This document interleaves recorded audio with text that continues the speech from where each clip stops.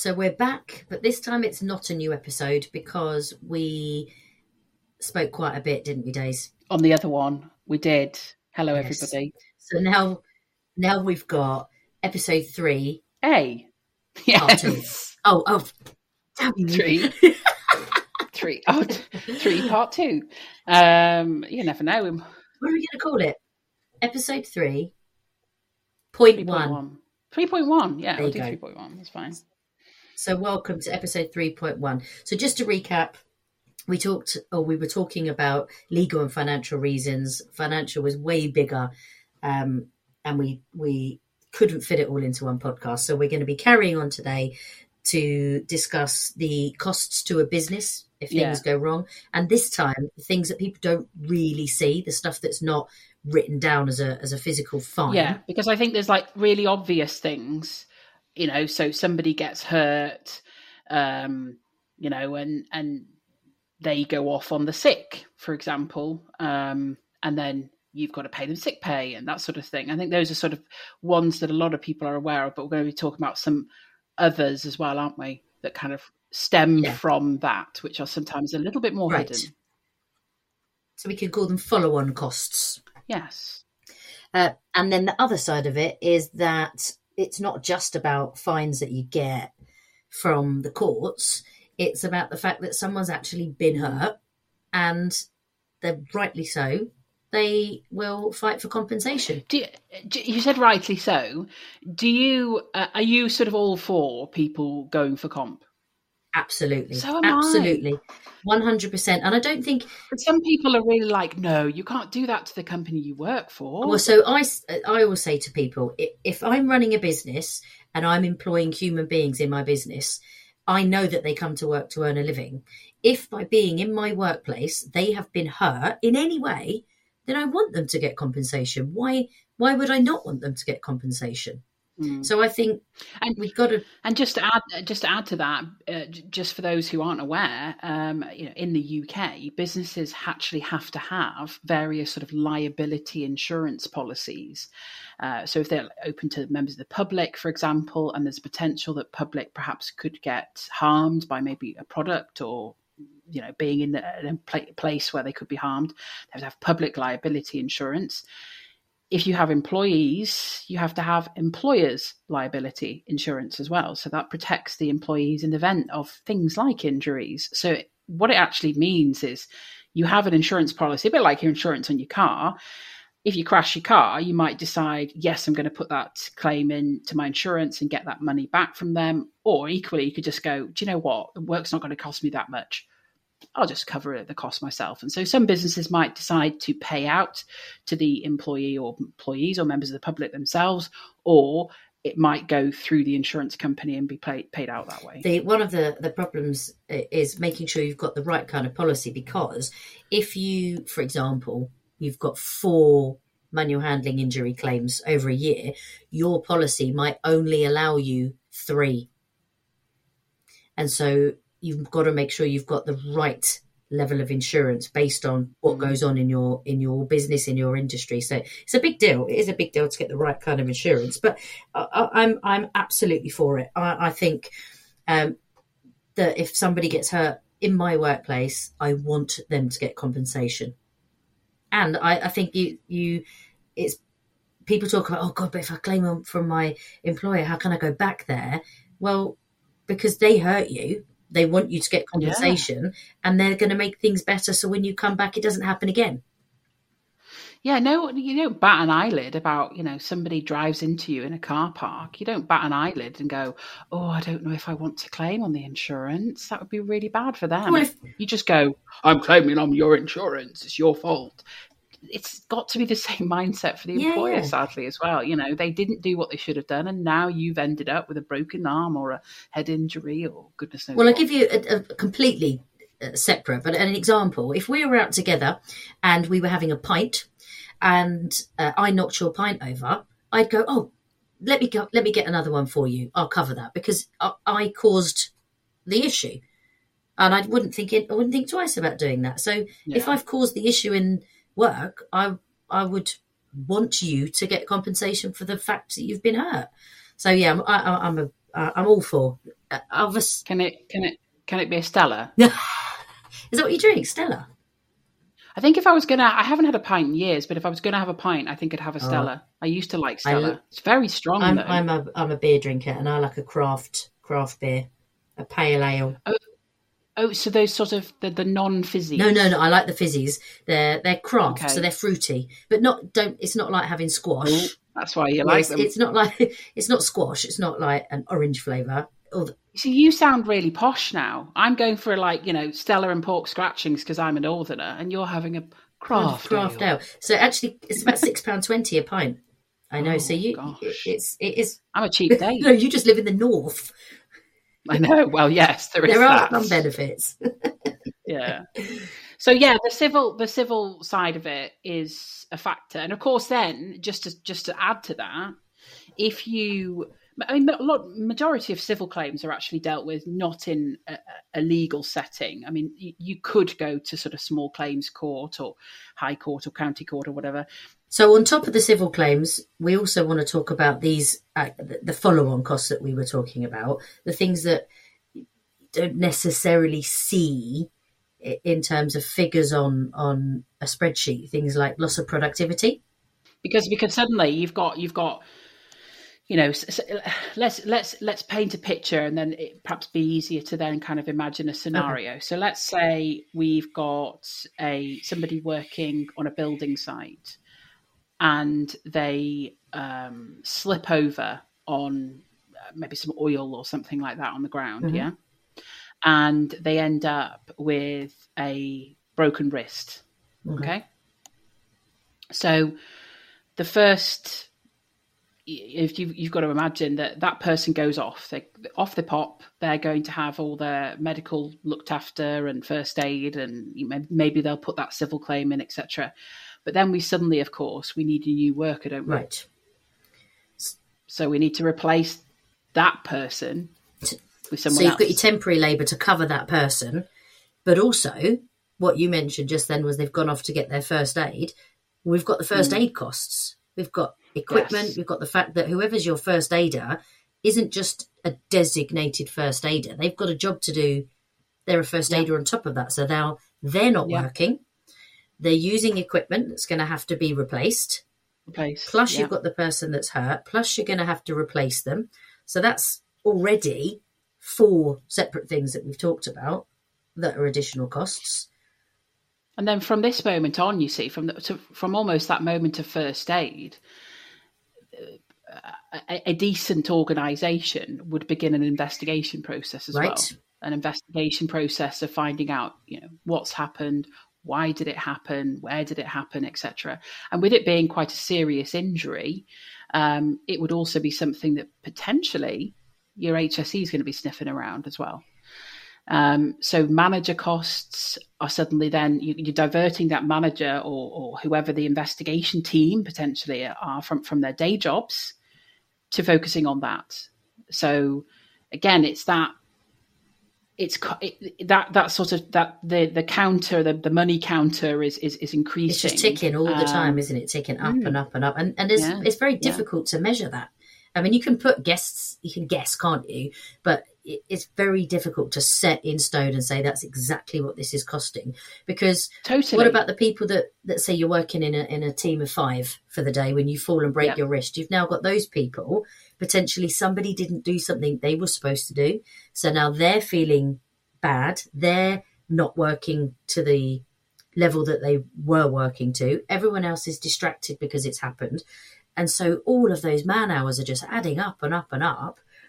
And it's all a cost to the business, whether it's physical pound coins in your hand or whether it's a loss of people's efficiency or even just a dead stop on work. Yeah, absolutely. And of course, like I said before, about if the HSE do sniff around and they do come to site, well, that stops everything potentially in its tracks. That's going to be, sort of literally everybody down tools and make sure that the HSE have their full attention, et cetera, et cetera. And of course, even if that doesn't happen, you imagine a scenario where your mate Fred has just slipped on the oil and broken his wrist. Are you going to be like, well, I'm just going to go straight back to work, full functioning, as you say? They're going to be distracted. They're going to feel like, oh gosh, could that happen to me? So then potentially, maybe people start wobbling and saying, you know what, I've got too much at stake here. I don't want to do this job anymore. Yeah. I'm gonna. Yeah, this is the third accident this month. I want to move. I want to work somewhere else. And that then. Yeah. When you start having to then not even thinking about the temporary labour, having to replace staff on a permanent basis, not only have you got the cost to actually recruit to those people, whether it's through an agency or through your own HR or recruitment team, there's time, there's advertising, there's interviewing. It's just constant outlay. And who knows how long it's going to take to replace those people.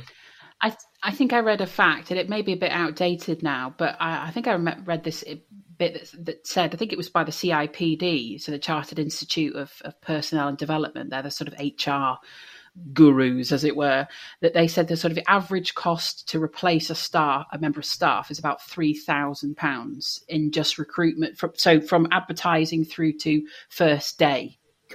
So you imagine that. Multiple. And of course, then even when you get somebody starting, they might not make it through, they might not last the first day. Exactly. Yeah. So he's got to start all over again. Yeah. And then you've got to train them. So it's then, and of course, even if you're not got new stuff to train, because there has been an accident, you may choose to do things differently going forward to prevent it from happening again in the future. So you might need to retrain staff on that new procedure. I'm going to ask you a question, what you think. Because I know what I think. How long do you think, in your own view, from when you take someone new on to them being fully fledged and capable, how long do you think that takes? What would you give? Shall I tell you mine? Probably being a bit sort of sitting on the fence, it's a bit hard. It depends on the job and it depends on their previous experience. But if they're like literally sort of wet behind the ears, as it were, I mean, is that a terrible, I'm not sure. Is that a term you can say? You know what I mean? Like, as in perhaps a never employed, never done any work before in their life. Newbie. A newbie, yeah. A year? Yeah. So I say 6 months to a year. 6 months for someone that has been in that kind of role before, but has got to come in, learn the new culture, the way people are with each other, get used to the premises, get used to where the layout, where things are kept. You know, there's a procedure to certain things, up to a year for someone that is new to a role. That is a massive amount of money. Massive amount of money. It is, and I think that's another point about the amount that we actually invest in our workers. So when people think, my workforce are all replaceable, which I know we all are, but if you say we've got Fred with his broken wrist, perhaps he's been working for that company for 12 years, and maybe now because of this injury, he's never going to be able to do the same task again. So you've just lost 12 years of investment. Massive. I absolutely agree. And it's little things like, you kind of know, if you do a job, you know who to go to get something done without faffing through certain, protocols. You can go and say, do you have this piece of paper? Can I check it? That's invaluable. You can't train people even. That's your own way of building up knowledge within the business. And that's why I think we need to value staff so much more. Yeah. If you have staff members who, when they're off, when they're sick, when they're on holiday, you go, I just need to ring. Yeah. I just need to, then you know they're invaluable. Absolutely. To you because there's something they know that you don't know. So, I mean, from a business perspective, you need to rectify that. But it just shows the importance of that person, the role that they play. So I think definitely, I mean, you're losing, you potentially, if the injured person, I mean, God forbid that the injured person we're talking about dies. Right. It happens. We know it happens. We've lost all of that experience, expertise, all of that talent, all of that money we invested, totally flushed it down the loo. I just feel to say that obviously there's more important things, but we know we are just on the financial. So, if someone dies, that is absolutely atrocious, but it also is an extreme cost. And that's what we're focusing on, right? The cost to the business, because sometimes it's easy to overlook just how much health and safety going wrong will cost you. People argue, oh, I don't want to pay out a couple grand for that training course. Do we really need it? You wait until it goes wrong and then come back and tell me. Absolutely. And when you pay for training courses, you're not just paying for them to protect the person either. You're also paying for them to use the equipment properly, use the vehicles properly, because that person who crashes the forklift truck into the racking, may not have injured themselves or someone else, but they've damaged your property. So if we haven't done it right first time by investing in quality training and competency checking, potentially then we're going to damage equipment, we're going to damage tools, damage the building. That all needs to be replaced. That all needs to be dealt with. It could be, again, claim on insurance. Fantastic. But the one thing we know about insurance, if you claim on it, as with your house insurance or car insurance, your next year it's going to go up. There's definitely never staying the same. That's a fact. They're going to jump straight on that. I mean, they go up anyway, don't they, all the time? But following on from something, they're going to go up more because they're trying to, obviously, it's a business as well, aren't they? Ultimately, everything is a business. No one's getting anything for free. Everything is about making money. And so companies have got to be very, very sensible about the choices they make before things go wrong. And actually stopping and saying, what would it cost me if this was to happen? And we know things happen all the time. It's not like you can say, oh, very rarely happens. Every single day there's something happening, be it manual handling injury, be it working at height injury, cuts and abrasions. Absolutely. And again, it may not be some physical harm to a person, but it could be enough to affect your business, significantly. Because if you suddenly then have a key piece of equipment that's damaged or a building's damaged, imagine a fire. Yeah. So a fire could be enough to wipe out all of your stock, all of your products, all of your materials. And suddenly now you're having to say to customers, no, sorry, we can't. We might have to make redundancies, So actually, as employees, as workers, if we're not doing the right thing, if we're not following the procedures and protocols, we could end up putting ourselves out of work if an accident or an incident occurs which causes the business to sort of hemorrhage such significant costs that they have to literally lay people off or close the doors. Well, this is why it's important to everyone. I say it doesn't have to be you that's hurt for it to affect you, because if someone else is hurt, even if you don't even work in the same department as them, if they get hurt and then it has a financial impact on the business, you could still potentially lose your job because the business suffers in terms of profits and they now can't afford you in your department. Even if you didn't know the person, you could still lose your job because of it. So everybody needs to realise that actually it impacts every single person in every single business. And also, let's go even wider with this and say that society picks up the bill as well, because Fred going off to hospital with his broken wrist, NHS. Yeah. And people think it's free, but we know it's not free. It's not. We're paying for that. So when we think about some of the billions of pounds that are lost every year from accidents and all the rest of it, we're paying for that. We are all. So this is why society, again, we talked about some of those kind of heart and soul reasons for this. This is why society should demand safe working environments, because it will benefit everybody.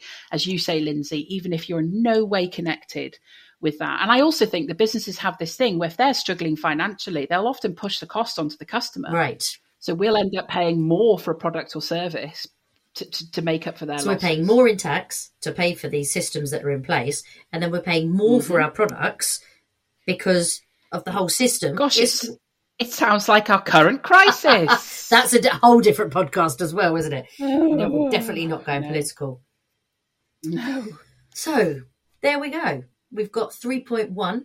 I mean, we could talk forever, couldn't we? I mean, number one, we could talk forever anyway. And number two, we could talk forever about the financial side, because it just is such a big topic. But I think we've covered the basics. People can start to really understand just how big that financial impact is to a business, and maybe start saying, you know what, I need to start engaging before things go wrong, just for the sake of your business surviving.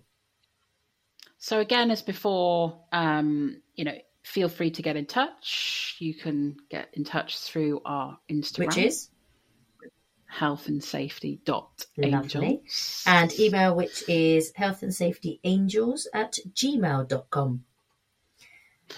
And just to say also, just as a little tag on note, something I wanted to say, that remember that this podcast is mine and Lindsay's personal opinions. This is not to replace any training session or anything like that, as we spoke about at the very beginning. So this is just for a little bit of extra, as it were, right. An add-on to support learning. Supplement. Yeah. An enjoyable supplement. Let's put it that way. I like being one of those. I'm an enjoyable supplement. Oh, you are in more ways. I might change my status on Facebook now. I'm an enjoyable supplement. Yes. From single to enjoyable supplement. I love it. Anyway, we did say we were going to do the takeouts that don't quite make it into the recording. Takeouts. Takeout's what you eat at home. We could have a takeout whilst listening to the outtakes, and a pint of beer. Whilst enjoying a supplement, but that would have to be an over 18. Yes, absolutely. Maybe a Christmas special. Well, I look forward to it. It was lovely to chat today, Days. I shall speak to you on the next episode. Take care.